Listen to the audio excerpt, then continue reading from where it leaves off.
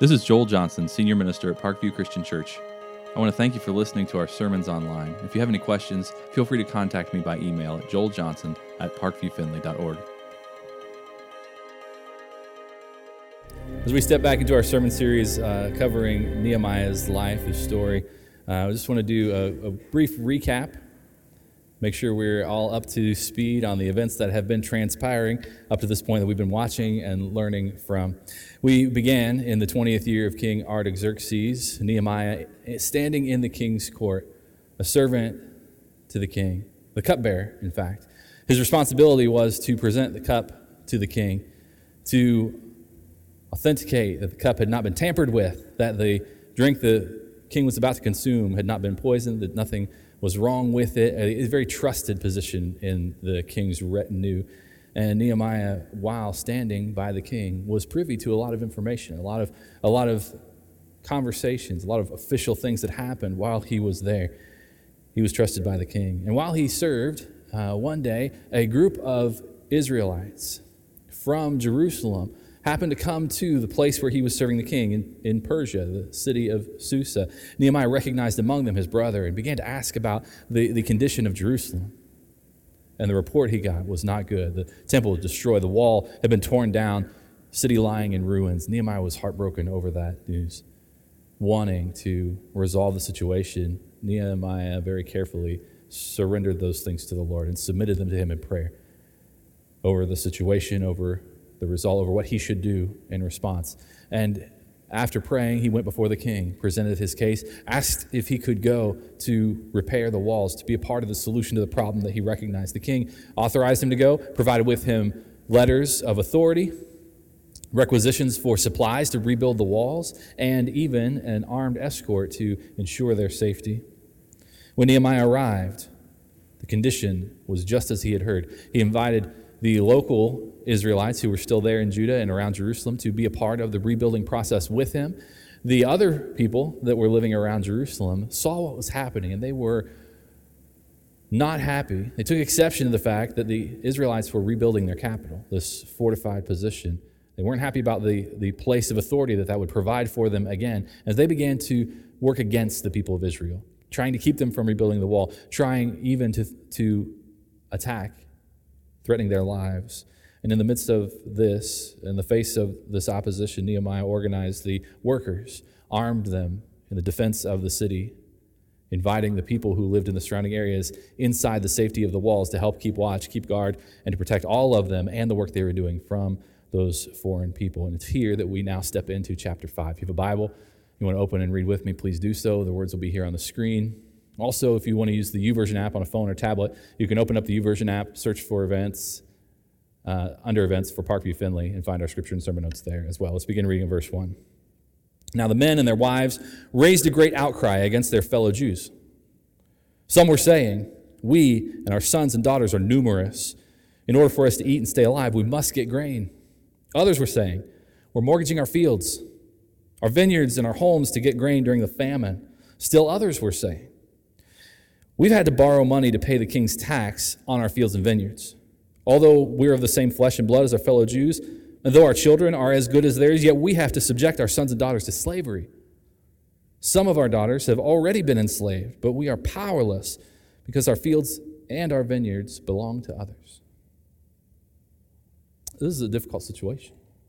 The people of Israel had given themselves to the work that Nehemiah called them to, wholeheartedly, working with all of their hearts on the restoration of this wall.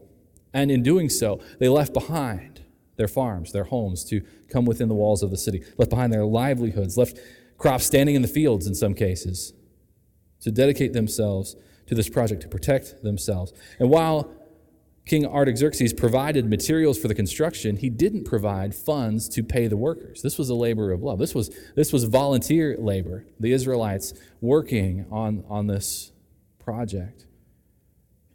So with the threat of foreign people, with the need to walk away from their homes, to defend themselves within the city, they were experiencing an oppressive economic weight, dire situation. And they cried out in despair, cried out for help. Now, this word is a unique word. It's the same word that we read in Exodus when the people of Israel were slaves in Egypt, oppressed by the Pharaoh, given work to do that they couldn't possibly complete. They were overwhelmed with the oppressive situation and cried out to God for help when they were in Egypt.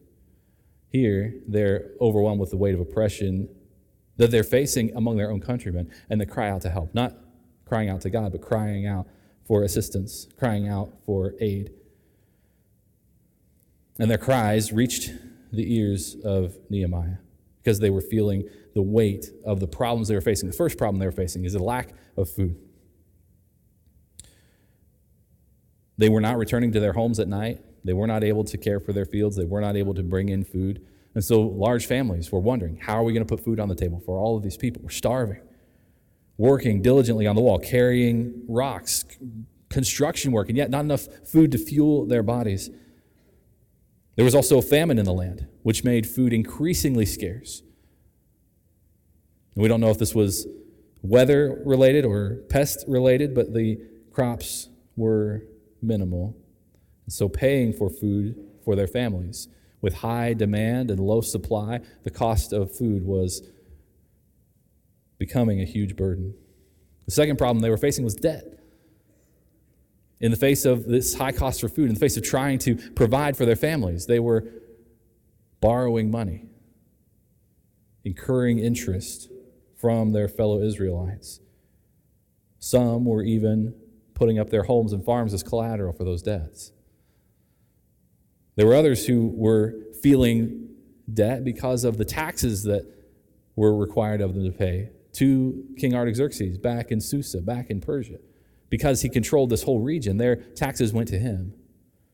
And the taxes that they owed on the farms, they were then mortgaging those farms to pay the taxes, and then they didn't have even the means to pay for what they didn't have any longer. And so compounding that problem of debt was then debt slavery, a common practice at the time. When you couldn't pay a debt, you would then indenture yourself in service to the person that loaned you the money. You would become a servant in their household, or sometimes a slave. Now, there are different ways this took place depending on the lender. Sometimes you could sell yourself or even your children into slavery, and making that transaction would cancel the debt, but you were permanently a slave. In other cases, you could offer the services of yourself or your children, your family, as payment, and you would work to pay off the debt with that lender. But the people of Israel had no control over the situation they found themselves in. That was dependent on what the lender imposed on them when they surrendered themselves to them. And the kind of work they would do, they weren't sure. They could be a household servant, they could be an indentured servant, they could be a slave laborer treated as less than human. They had no say in the process. But the circumstances they found themselves in were oppressive, were overwhelming. And certainly,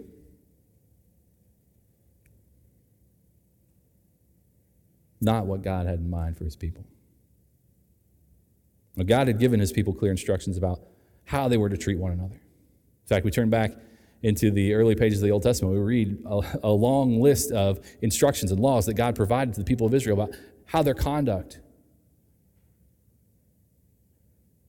should be, how they should treat one another. We look at Leviticus chapter 25, and we read all about the way that the Israelites were supposed to care for one another, even when their countrymen were experiencing difficulty financially. The rule of law said that if someone among the Israelites couldn't pay, found themselves without, the other Israelites would then step in and care for them, providing for their needs, or lending them grain to eat, lending them money to pay for their needs, but not with interest, never with any interest, simply providing, knowing that they would give the money back when they could, as an act of goodwill, as an act of care for their people. Now, God knew that some of those people would be honor-bound to offer collateral for those loans. No interest was supposed to be paid. But in the situation when someone would offer collateral and not be able to pay, they would then try and work off their debt with the lender. And God's instructions for the people of Israel were to never treat those people as slaves, to always consider them hired hands on their property, to pay them their wages or to keep those wages to pay off the debt, but to always treat them with respect as someone who was employed by their household. And if that situation continued, that those people would always be released in the year of Jubilee. Now, you may know about the year of Jubilee, you may not. I find it a fascinating principle. Now, God established the year of Jubilee based off the Sabbath. So when God created the heavens and the earth, he created for 6 days and rested on the seventh, the Sabbath, that he then instructed his people to rest one day of the week on the Sabbath. And he instituted a Sabbath year for the sake of the land. They were to work the land, plant crops, and harvest them for 6 years. And the seventh year, they were to let the land rest, to recover, and live off the stores that they had stored up and not work the land on that seventh year. And then after 7 of those 7-year cycles, 49 years had passed, the 50th year would be the year of Jubilee. And in the year of Jubilee, there was celebration, there was restoration, there was joy throughout the land because everyone who had a debt, that debt was forgiven in the year of Jubilee. Everyone who had given up their land or their property as payment for a debt, that deed would be returned to the original family. Every person who had given themselves into this kind of servitude to pay off a debt would be released to go back to their homes, back to their people. The year of Jubilee was a year of freedom. It's interesting to see how God very intentionally designated this celebration for his people. How very much God cared about his people remaining free. Now, the people of Israel knew what it was to be taken captive by a foreign people, to be enslaved, to feel the burden and oppression that would teach them the importance of obedience to God. We see this in the story of Exodus when they were taken captive into Egypt. We see this throughout the stories of the reigns of the judges as the people were unfaithful to God, taken captive, oppressed, and then turned to God for guidance and lived in obedience again for a time. And now we see how this principle is playing out in the lives of the people of Israel who have been under the rule of the Persian Empire. Now they're allowed to go back to Jerusalem and begin working to restore their city, to restore the wall. And in the midst of that, their own people are taking them into slavery. They're oppressed by their own people. And it's something God never designated for them to do, something that he never wanted for his people, this permanent sense of slavery. God cares about the freedom of his people. Why? Because he wants them free to be able to submit to his will. When they're subjected to a master, they have no control over their own decisions and thoughts. They must obey. And they're not free to submit to the Lord and honor what it is that he's calling them to do. This is an important principle for us to think about our lives in terms of how we subject ourselves to authority, that we should always submit fully to the authority of God and never put ourselves in a position where we aren't free to submit to him because we've subjected ourselves to another form of authority in a person or a thing. Now, how does that even make sense? We sit here in church and we think, well, I want to submit to the Lord. I'll always submit to the Lord. I'm not going to let anything keep me from doing that. But when we think about the relationships we have, the situations we find ourselves in, there are times when we very freely surrender to the authority of others, subjecting ourselves to their thinking and their decisions. Maybe in the place where you work, you have a boss. And you know that your boss has control over your working conditions. You know that your boss has say over the kind of pay that you receive. You know that your boss has control over your hours and your future advancement, your promotion at some point. And so within that system, it's easy to find yourself surrendering to the authority of that boss in a way that's overly negative, that you're aligning with their way of thinking, that you begin to acquiesce to their opinions and their suggestions, and you surrender to their authority. Maybe you've experienced this from your family. You have a parent that's been hard all your life. You've longed to just have their approval and affection. And even as an adult, you find yourself, when there's a success in life, calling home to tell your parents what you've accomplished so that you can hear those words, I'm proud of you, I love you. You're still desperately longing for that affirmation from a parent who was reluctant, who was hard, who was very strict and diligent. And because of that, you are bound to them, seeking their approval. Maybe you have a friend or a group of friends.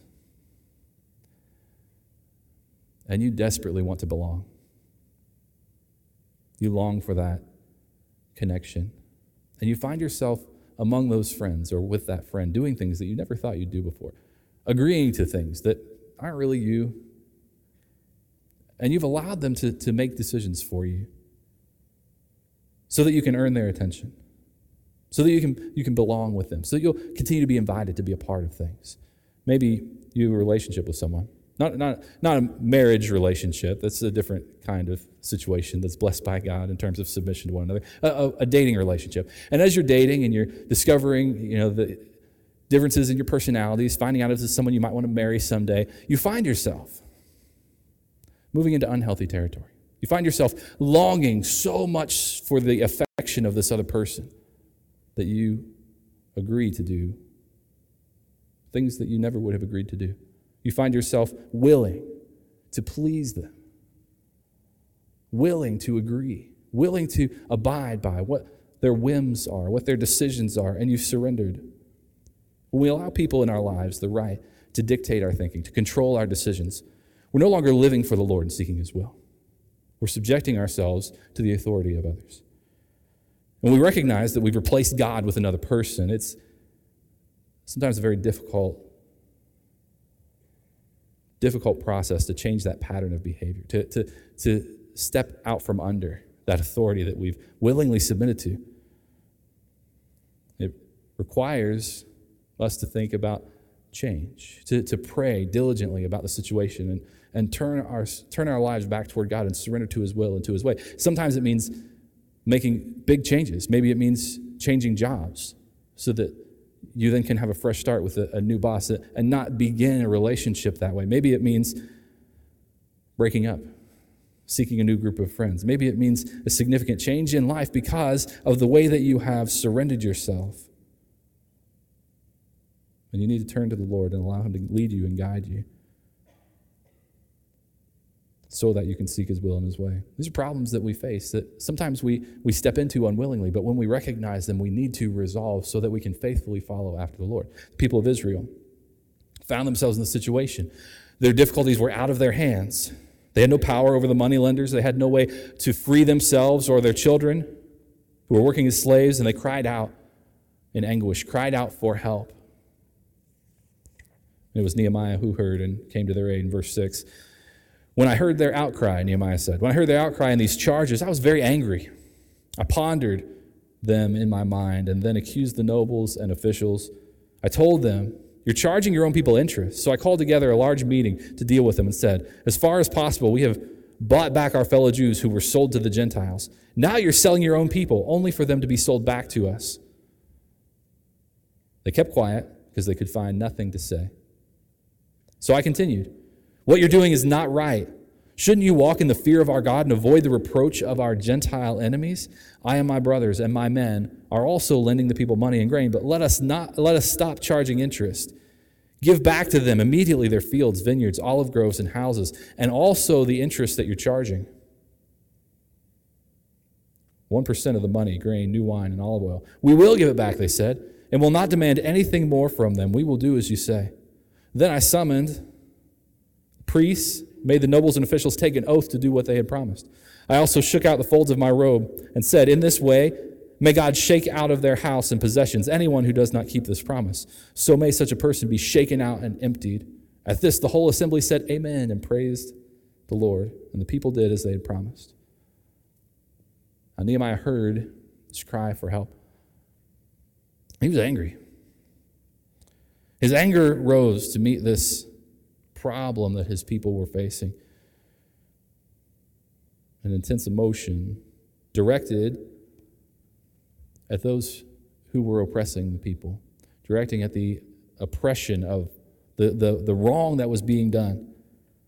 At the people who were standing in a position to be able to help their fellow Israelites, but instead were acting on their greed and gaining from the situation. And typically we think of anger as an unworthy response. Anger clouds our judgment. Anger destroys relationships.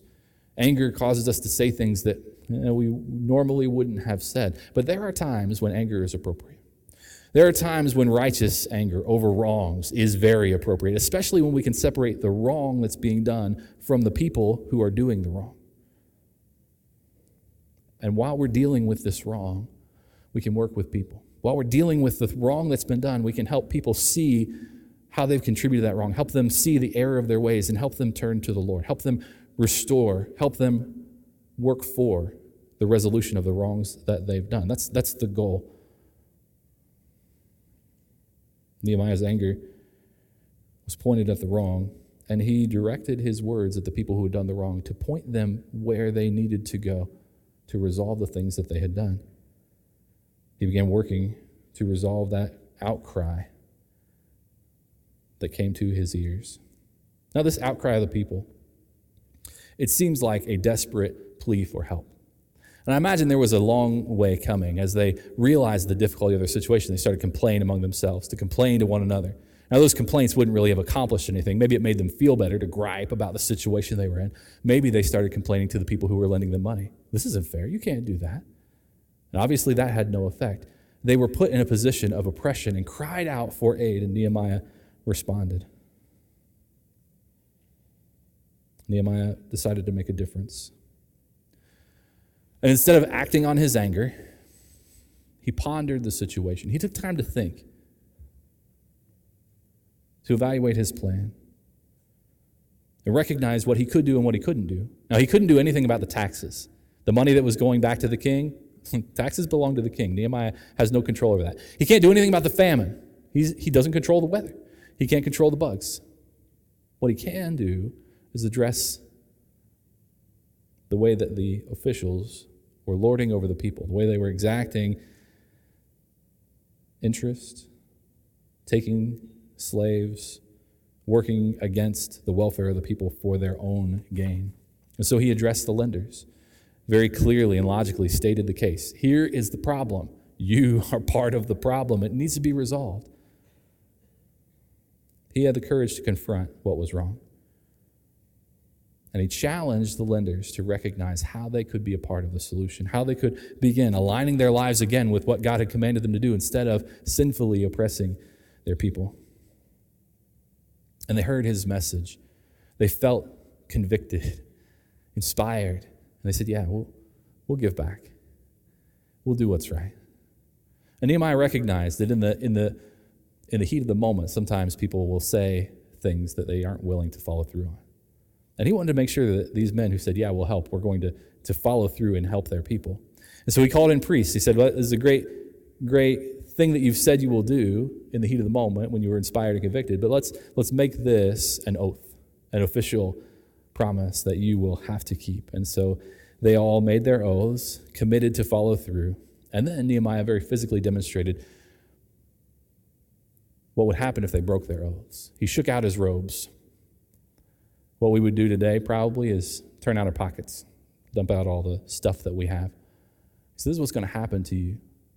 Like a bully holding up a kid, shaking out the lunch money from his pockets. God is going to shake all of your goods away from you. They're going to fall out. He's going to pick your house up and shake your house until you fall out. If you disobey, if you go back on your word, God will take. He will shake your possessions out from the folds of your garments.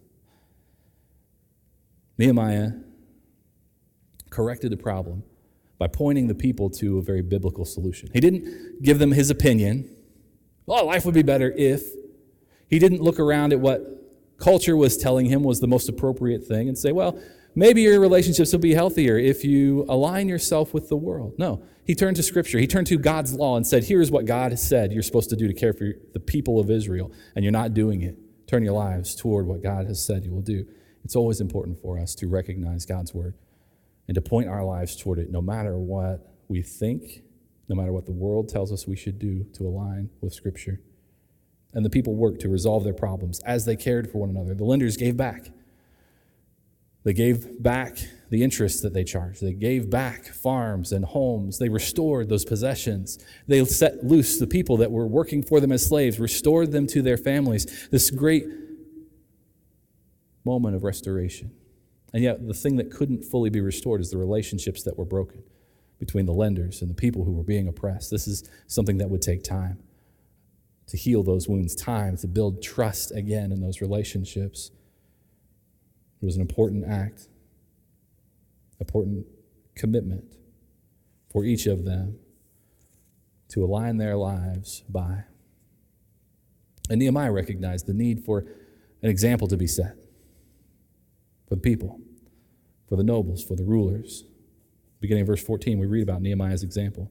Moreover, from the 20th year of King Artaxerxes, when I was appointed to be their governor in the land of Judah, until his 32nd year, 12 years, neither I nor my brothers ate the food allotted to the governor. But the earlier governors, those preceding me, they placed a heavy burden on the people and took 40 shekels of silver from them in addition to food and wine. Their assistants also lorded it over the people, but out of reverence for God, I did not act like that. Instead, I devoted myself to the work on this wall. All my men were assembled there for the work. We did not acquire any land. Furthermore, 150 Jews and officials ate at my table, as well as those who came to us from the surrounding nations. Each day 1 ox, 6 choice sheep, and some poultry were prepared for me. And every 10 days an abundant supply of wine of all kinds. In spite of all this, I never demanded the food allotted to the governor because the demands were heavy on the people. Remember me with favor, my God, for all I have done for these people. This is a great example that Nehemiah provided. And in his recollection of these events, we learned some great information about him. That Nehemiah, not only in his service to the Lord and to his people and to the king, was there rebuilding the wall, he was appointed governor. This is the first time we've heard about this, that this all is happening within this first year of change. If we remember back to chapter 1, it was the 20th year of the reign of King Artaxerxes. The beginning of the year, Nehemiah heard about the plight of his people, about the condition of the city. 4 months later, he was before the king requesting to leave, to travel to Jerusalem and begin rebuilding the wall. And the events transpired. Now, within that first year, he's also been appointed governor of the region, including the city of Jerusalem. And in the 12 years that he ruled as governor, he chose to live his life as an example of trust, faithfulness, and integrity. He chose to be an example of the kind of life that every one of God's people should live, but also, very importantly, that the rulers and officials should be living by. And because of Nehemiah's position, because of his wealth, because of his authority, he was able to provide an example for all people, that the rulers wouldn't have turned away from it and said, well, you can't understand my position of authority. You can't understand the burden of my life. I can't follow your example. No, Nehemiah could be that example, and they could all pay attention to the way he lived his life. Nehemiah listed all of the ways that he cared for the people, not taking for himself taxes, not taking for himself from the people the food allotted to him as the governor, and very clearly saying, all the rest of the governors that came before me did that, but not me, because my reverence for God, I chose to care for the people around me and supply for them food out of my share. I didn't want to put a great burden on the people. So he continued working for the good of the people, even when they didn't recognize what he was doing. Out of his reverence for God, he cared for them. And it's important to notice that even though Nehemiah compared himself to the previous governors, his ultimate authority was God. And that's an important distinction to make when we think about what it is to be faithful to the Lord, to be obedient to God. That we can't measure our obedience off of the obedience of other people. That if our goal in our relationship with God is to be better than the people around us, we will still probably be falling very short of God's expectation for us. If we're being more generous than the people around us, if we're being kinder than people around us, if we're being more faithful than the world around us, that doesn't necessarily mean that we're actually being faithful to God.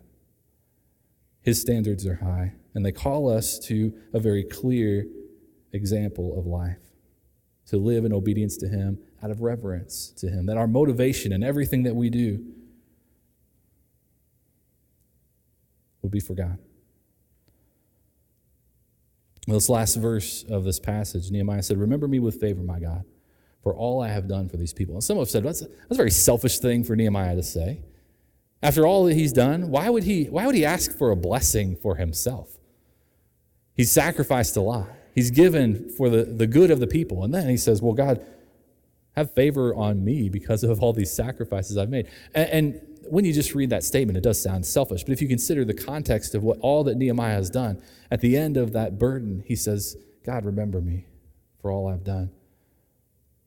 Within the context, that's a plea for God's care as Nehemiah continued to depend on God as his source of motivation, as a source of strength, to live the kind of example that he was called to. And we recognize the service that Nehemiah offered to the Lord, the service that we all have an opportunity to take part in, that when we care for others, we serve the Lord. When we choose to work for the good of people, every moment, every action, every word is an act of service to God. And if we're going to be faithful, if we're going to make that service meaningful as an example, our motivation has to come from our reverence for God, our relationship with God. Any other motivation that we might have will not have the same power, endurance, or consistency that a motivation that comes from God will have in our lives. If our motivation is rooted in our pride, it will fail. Once we've succeeded in becoming a little bit better than other people, we could say, well, what I'm doing is more than anybody else has done. Our motivation will wash away. Once we've surpassed our own expectations of what we thought we could accomplish, we'll be proud of what we've done and no longer be motivated to do more. If our motivation is based on our reputation, we'll only be motivated to be faithful so far as people are watching, so far as it improves our standing in their eyes. As soon as the crowd is gone, the motivation will leave with them. If our motivation is found in our feelings towards other people, our compassion, our empathy, then our care for them will fluctuate with our mood. And one day we may feel very generous and kind. Another day we might be really busy and grumpy and cranky, and a need will come up and we'll say, no, I don't feel like doing this today. We'll be limited by our own emotional response. If our motivation comes from our genuine love for one another, it'll still be limited by our own faults and failures, and flaws and emotions. Our desire to care for others must be motivated by the love of God in us. Then it will go beyond our strengths, surpass our limitations, and exceed our weaknesses because it's born of God.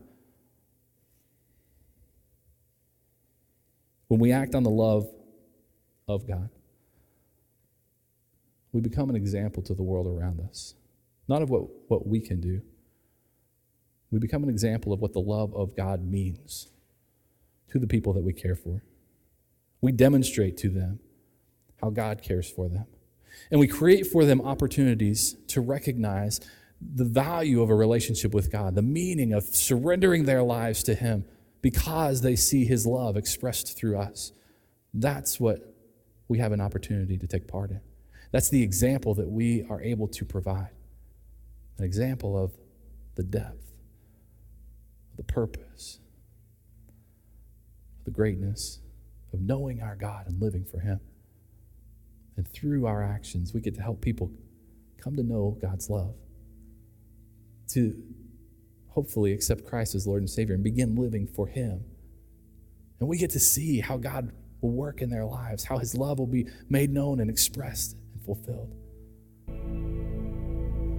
And that's what God's inviting us to be a part of. And this morning, I want to ask you to think about what God is calling you to do, how God is calling you to respond, for you to personally make a decision for the Lord and begin living in Him. Or maybe God has a very clear opportunity for you to demonstrate His love in the world, to be an example for the sake of His love.